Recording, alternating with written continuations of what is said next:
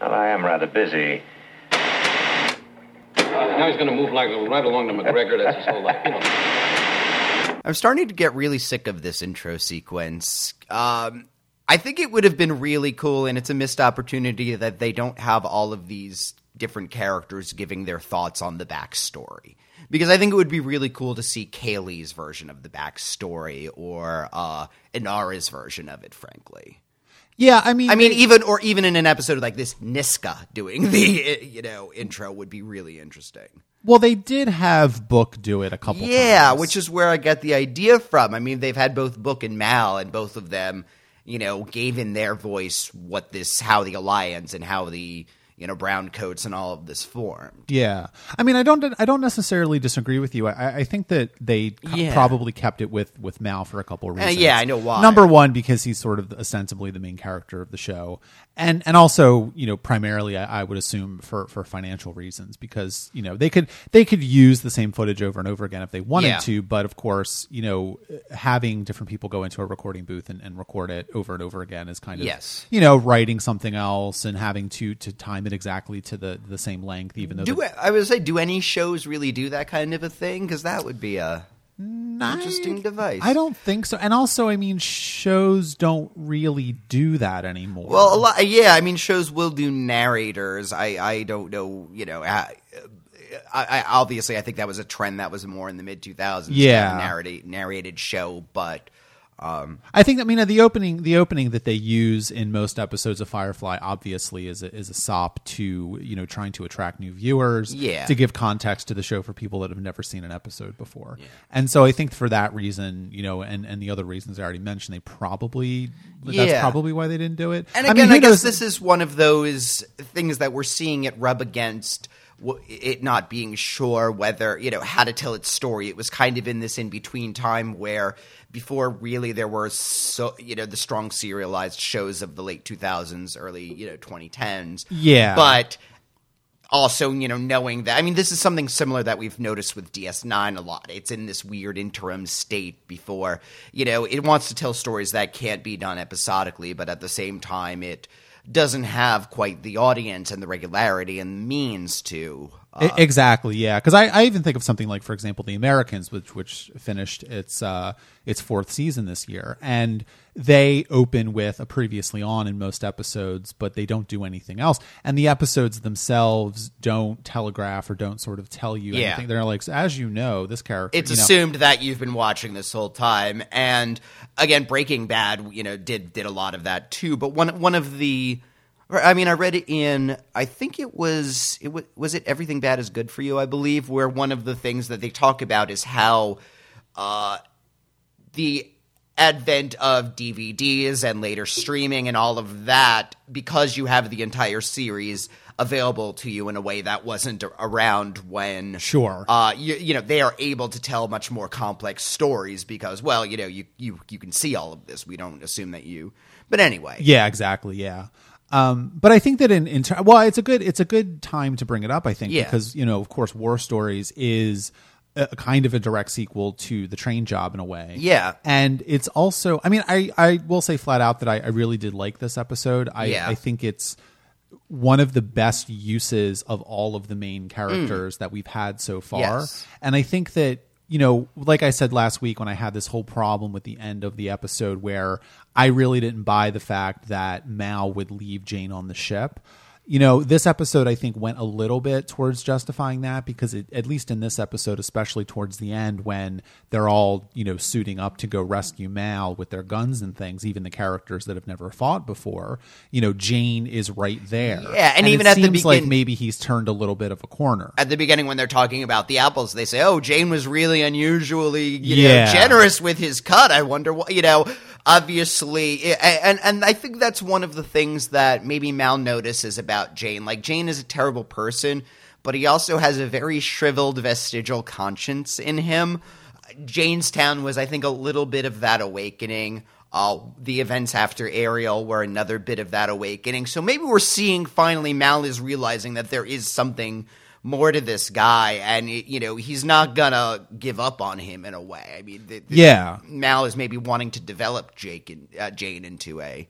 Well, I mean, also too, I think on the other side of that, I think Jane is probably realizing that Mal is someone that you don't want to cross. Oh, yeah. And I think he's realizing what side he needs to be on to make sure that his life is as long as he wants it to be. Well, in a way, I mean, we see Jane, obviously. In this episode, we see Niska trying to, Niska believes that he has the reputation. You escape from Niska, you cross Niska, you're going to have punishment from him. And obviously, Niska has walked away from this much worse for Mal. He is going to think twice before he crosses him again. And we also have Wash reconsidering Mal and understanding, because I mean, that's part of the Mal very much has this, I wouldn't say quite a goofy exterior, because he is not the goofy one on the ship, but he is very down to earth. He is kind of very practical. He's funny. He's charming. He doesn't look like a scary person. Right. In the sense that, like, Niska is fucking terrifying, the second you see him. Well, I mean, and even the costuming choices go along towards that. Of course, Wash likes to wear these colorful shirts all the time, and Niska's wearing, like, all black, and he looks very evil, But, we don't take Mal 100% seriously, but when Mal is pushed to it, he will be extremely fucking scary. Yeah, I think so, and I think that I think one of the things that I think is really, really intriguing about the way that this episode went is, of course, it is about Niska to a degree, and it is about Mal, but I think it's also about giving some more context to Zoe and Wash's marriage, and the ways in which Zoe and Mal and Wash are all sort of in this. I mean, that the very devastating line in the episode, of course, is when they're fighting. Zoe and Wash are fighting in the cockpit, and Wash says, there's one too many husbands in this marriage. Yeah. And that, of course, is a low blow, but it's also true to some degree. Well, it's interesting because we've been talking a bunch about, Zoe is kind of a cipher in some ways. She's really defined by her relationships to Mal and to Wash. Yeah. And this episode, I would say, very directly addresses that. I mean, Wash at one point, during that fight is saying, do you have any opinions of your own? You just do whatever the captain says. And, Zoe is trying to explain, like, no, it's not like that,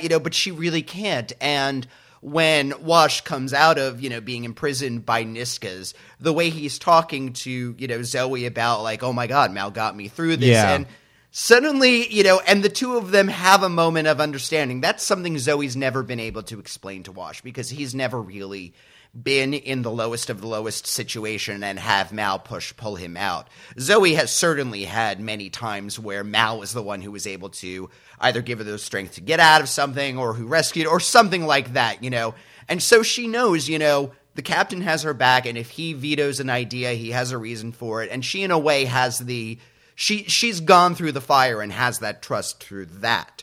This is Wash seeing the fire and finally getting that, no, it isn't a case of, love in a romantic sense. Like, that's actually not on the table here. Well, it's respect. Yeah, I mean, they do, at this point, Mal and Zoe have a relationship that is unbreakable and that is extraordinarily strong, just as Wash and Zoe have a relationship that is unbreakable and extremely strong as well. I think I think Wash is worried that she can't, have both at the same time, in a way, or that he doesn't understand what their relationship really is. I mean, there is that point when Zoe comes to bargain for them and she says, oh, I want my men back. And she says, there's a very casualness to the delivery. Like, she doesn't see any contradiction. She can have a husband and a captain and, and she can, juggle the two of them and her own ideas, without any conflict in her.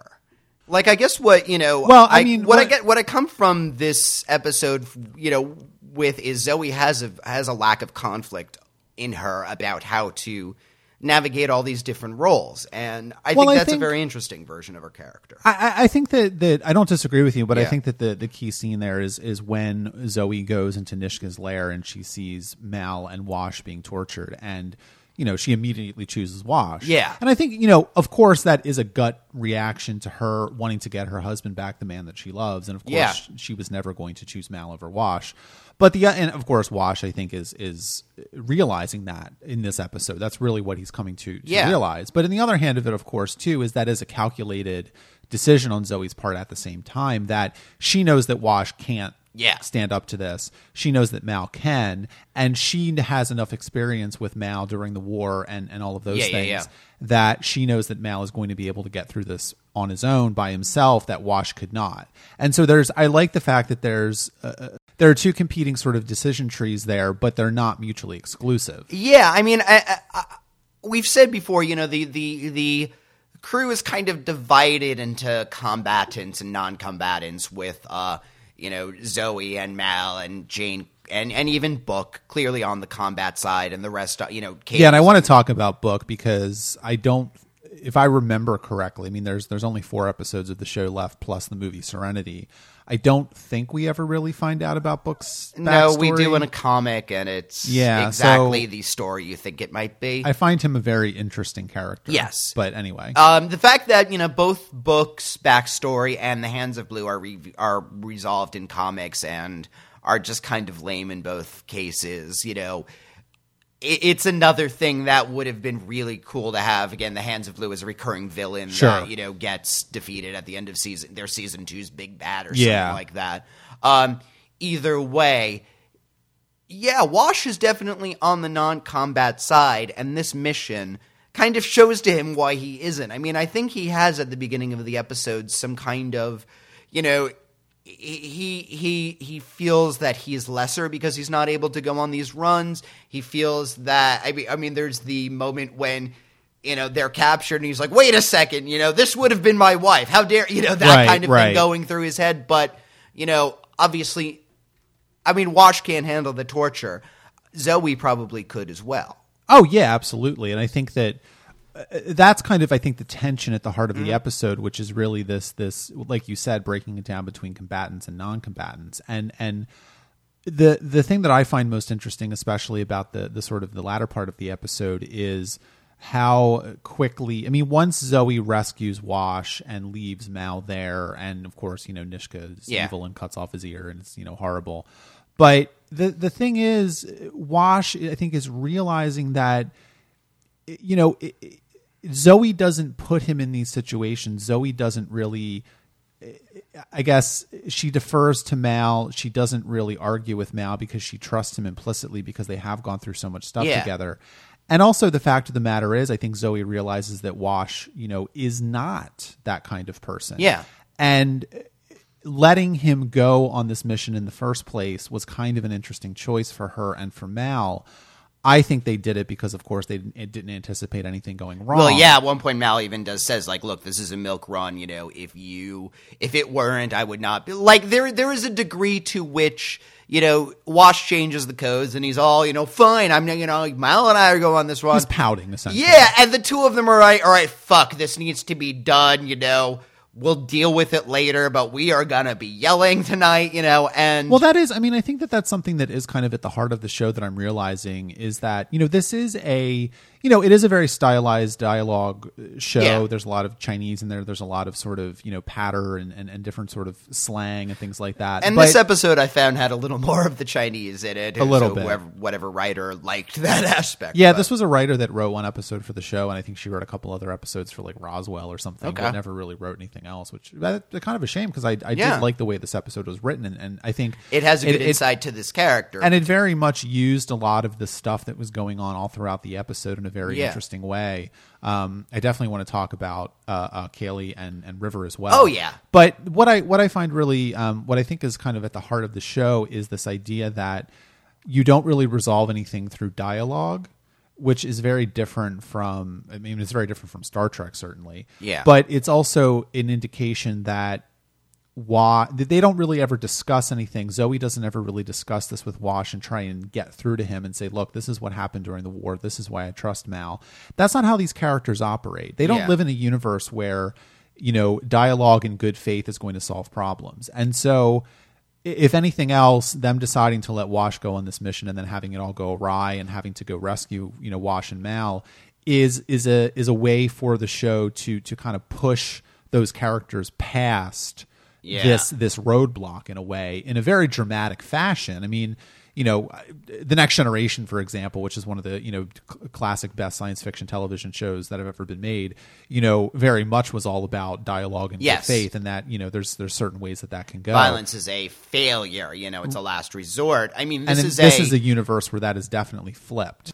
This is a show that ends with all this gunplay. I mean, recently, America's very focused on mass shootings and everything like that. So, I mean, it's almost weird to, especially watching so much Star Trek as we do, to see, and see when there are shootouts in Star Trek, it's all pretty lasers and, choo choo pew pew kind of stuff. Like, these are bullets. These are people getting shot. I mean, the one guy that this is something the captain has to do himself, the torturer. I love that line. Yeah. I mean, there are these two nice moments, which are, again, the one where, Niska and the music are setting up this, this is only enough. Mal. I mean, Wash, whatever. Yeah. That's well, I think actually, that line, that little dialogue between the two of them, that 2-line scene where Zoe's saying, "Look, this is something the captain has to do for himself," and Zoe or Mal immediately says, "No, it's not." And I think that there is that's a surprising line, because of course you think that Mal wants to do it by himself. Yeah, I mean that's the trope in a way. But it's also an indication, of course, that Mal needs his family, his crew, as much as they need him. Yeah. And in a way, this is it almost is a line of, because obviously Mal has been tortured. He died. He is struggling. He is in no way capable of, the fact that he's gotten this far with this guy is amazing. And, and even then Zoe thinks he's fucking Superman. Like, Captain can do this. He's going to take care of it. But I mean, then you have, all three of them just unloading a full clip into this guy, him crashing. I mean, that's a fairly violent death. Sure. Like, that's, I don't know. And obviously Niska and his people are sadists, but I think they very much want us to, I mean, all of Niska's men are acceptable targets. We don't mourn for any of those things. These people don't exactly have sins on their soul from killing them. But at the same time, I mean, Mal makes a deal of checking up on Simon and Kaylee, for example, afterwards. Like, how you doing after that? But the rest of them are hardened enough that this is what they do. And there, it's funny because there is, I mean, let's talk about Book for a minute, because I think that there is a sort of misunderstanding amongst the sort of quote unquote hardened members of the crew that, when Book wants to come on the rescue mission, Zoe's kind of like, for a second, she's like, we don't need a preacher. And then immediately I think she realizes, oh, wait a second. Like, this guy is more than he appears to be. He knows how to operate things. He knows how to he knows his way around guns. Yeah, when they see, when they see the bodies, he's able to tell, this is professional work. This is the kind of gun that was used, And that's why I think that this episode in particular, and the show in general, is really starting to work for me, is that all of these characters are not face value. They have other things going on with them, and each episode so far seems to be revealing different layers of all of the characters. Like last episode, where Simon is coming up with this plan for crime, for example, no one ever saw that was coming. This episode is all about finding out the sort of hidden layers, between and amongst Wash and Zoe. But again, and what I really like about the show is that there are these hidden and unexpected things, but they're not shocking in any way, and they're not pulled out of nowhere. Again, with Simon, it is a surprise that he's able to come up with this plan, but when you think about his past, his intelligence level, it actually does make complete sense. Book, we never saw him do this kind of, shooting before, but at the same time, he had that weird Alliance credentials in that episode. Book always knows a little more than he's letting on, Book is also working out. I mean, it's there's a lot of things that they're not talking about that they kind of know, but they're, Well, I don't think they're ready to deal with it yet, honestly. Yeah. And I think, the other thing too, let's talk about this, River and Kaylee, because that I think is some of the most subtle stuff that the show has done yet. You know, River, obviously at the end of last episode, Simon is trying new drugs on her to get her to be a little more normal or a little better or whatever, to cure her, to heal her a little bit, or to ameliorate her symptoms of basically kind of being in her own head. And we don't really know exactly what's going on with her. Yeah, but what we know is that she had a lot of unnecessary brain surgeries, among other treatments, and that they cut and removed a lot of different parts of her brain. So, and no one knows why at this point. Yeah, and I think that, the opening scene where Kaylee is chasing River because River stole her apple, and you forget that River, I think, is supposed to be she's like 19 or something. She's young. And Kaylee is not that much older, and Kaylee is de facto treated as the little sister. So these are,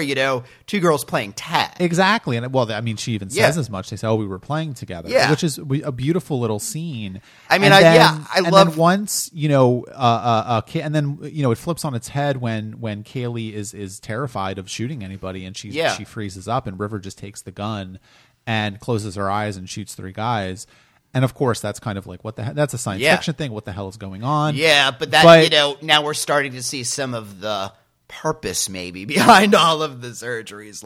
And that's why I think the end of the episode is so moving, because Kaylee is just sitting there in the cargo bay, and River's just going by, and Kaylee is freaked the fuck out by River now, which is a sad thing, because they were starting to connect, but Kaylee realizes, I think, that she doesn't. I don't know if Kaylee doesn't trust River, doesn't feel safe around her, is just freaked out by what she did. I mean, it's the kind of thing we see where Kaylee is. Kaylee is going into this, with the noblest of ideas. Everybody's going to save the captain. I'm going to go and save the captain too. And obviously, Kaylee is not. Kaylee is definitely a non-combatant, and she, for obvious reasons, freaks the fuck out. River calmly goes, does this amazing bit of shooting like it was nothing, and then says the line just that, the original context of that "no power in the verse can stop me" is Kaylee, joking, "Oh, I got my apple back," So I think part of it is River almost acting like it's just a game, like it's nothing, and this is about as serious and as difficult as, chasing after you for my apple. And so, what the fuck, Kaylee's fear is, I don't think Kaylee thinks that she would ever get hurt by River, but what the fuck is River capable of? Yeah, and that's the other thing too, is, let's not forget, in the last episode, it starts out with her stabbing Jane, or slashing him, or whatever she did. I think that there's a degree to which River she's the loose cannon, in effect. Yeah. Nobody, of course, Book's past is a mystery, but Book is sort of understandable. Everybody has their own, but everybody is able to control themselves, except for River. Yeah. And, there is, this is something that's mentioned a couple of times throughout, but, talking to Simon, she does make it clear that she's terrified of her lucid periods, because that's when she knows everything, and she knows the difficult times are going to come back. River is a terrified,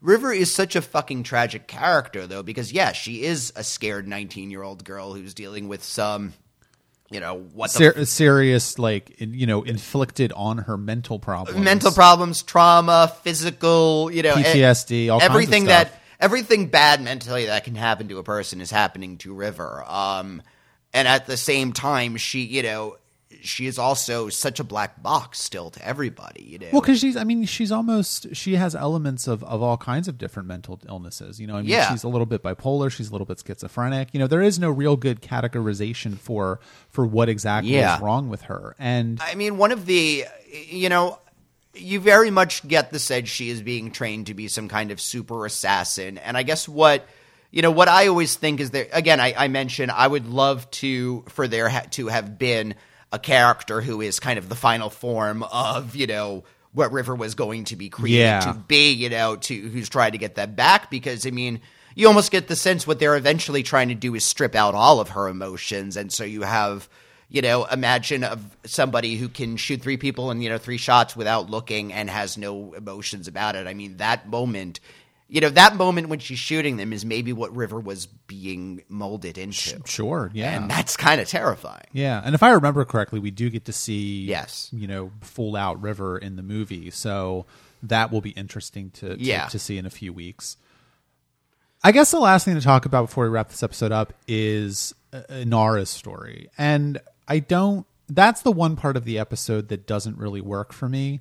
I don't really get why it's there. And maybe you can answer that for me. Oh, I can't. Yeah, that's the thing. I mean, it doesn't really connect with anything that's going on. I mean, it's nice light, I guess it's just a nice light little comedy moment in an episode that is very, very dark. I mean, there is that moment where the two of them are talking and Inara saying, look, I know what it's like to be two, I want somebody I can be myself with. And so, yes, maybe this is, Inara taking somebody that, she would prefer, she would prefer to have this relaxing weekend, Yeah. This is, if Inara wants to enjoy herself, she's going to find another woman and not have to worry about performing, for a while. I think there is some nice contrast to, obviously, Jane, drooling at them, and I'll be in my bunk. what I love, it's a nice contrast to his reaction when he sees at the very end of the episode when Mal is saying to Zoe, "Well, your husband says we have to sleep together," and there's and he sees them and he's just like visibly disgusted. Like, I mean, I think a lot of Wash's, problem is he thinks that, Zoe and Mal are mom and dad, but, the reaction Jane has is more like their brother and sister in a way. And I mean, that is probably a better way of, in a way, Mal is kind of more of an older brother to Zoe than a romantic figure to them. And that's, kind of why it's weird. I mean, which does harken back to the beginning scene with Mal and Inara talking, and their mom and dad and the two girls are running around and they're scolding them to be quiet. Like, I don't know. This episode definitely has fun playing with the family dynamic and the roles of them. I think so, yeah. And I think that the other thing that I find, kind of intriguing about it as well is we've talked a little bit about what the role of women is on the show, and what the role of women is, or what the status of women is in this society. And if Inara's scene has any relevance to anything going on in the episode, it could just be that it's another sort of, it may not have relevance directly to the events of this episode or the sort of character work that's going on, but maybe this is something that the show was slowly trying to reveal, because I am very interested in that idea. Because there are women counselors, but they are assumed to be male, although partially that might just be because she's Inara's client. Women. Oh, counselors. Yeah. If they had just said, "Oh, we're meeting with a counselor for a job," they would not be surprised either way. Yeah. Maybe. I mean, the whole reaction to Inara's client being a woman is a little like I mean, there is a degree to it's a little early 2000s. I was going to say it's a little Joss Whedon early 2000s. Remember, Buffy got a lot of controversy, but ultimately I think it was seen as good, for the world in having, Willow become, a lesbian in an active relationship. But of course, Buffy was also set in contemporary America. Yes. And No. Obviously not. I guess what I'm saying is that, it was still made in early 2003 when things were, but he's putting this to see sexuality in the future is so casual and different. That's how we should be. It very much is a moment made for 2002 in that way. Like, we're going to show a lesbian kiss on TV and it won't be that shocking, take that, America. It's like a PewDiePie video. Joss Whedon's head needed to be in the upper right corner being like, homosexuality is not a problem. Well, but one of the things, we had talked about there's a DS9 episode with where two women kiss, and it uses all of these weird, we had talked about that as it uses all of these weird science fiction allusions to make it, to have a lesbian kiss without actually having gay characters in the world. And so, I mean, this is somebody where, Inara is allowed to have, trysts with other women, and it's a version, frankly, of bisexuality that is not ordinarily seen. She's not seen, she is somebody who, yes, generally does prefer to be with a man, but can still have can still sleep with a woman and not see any contradictions.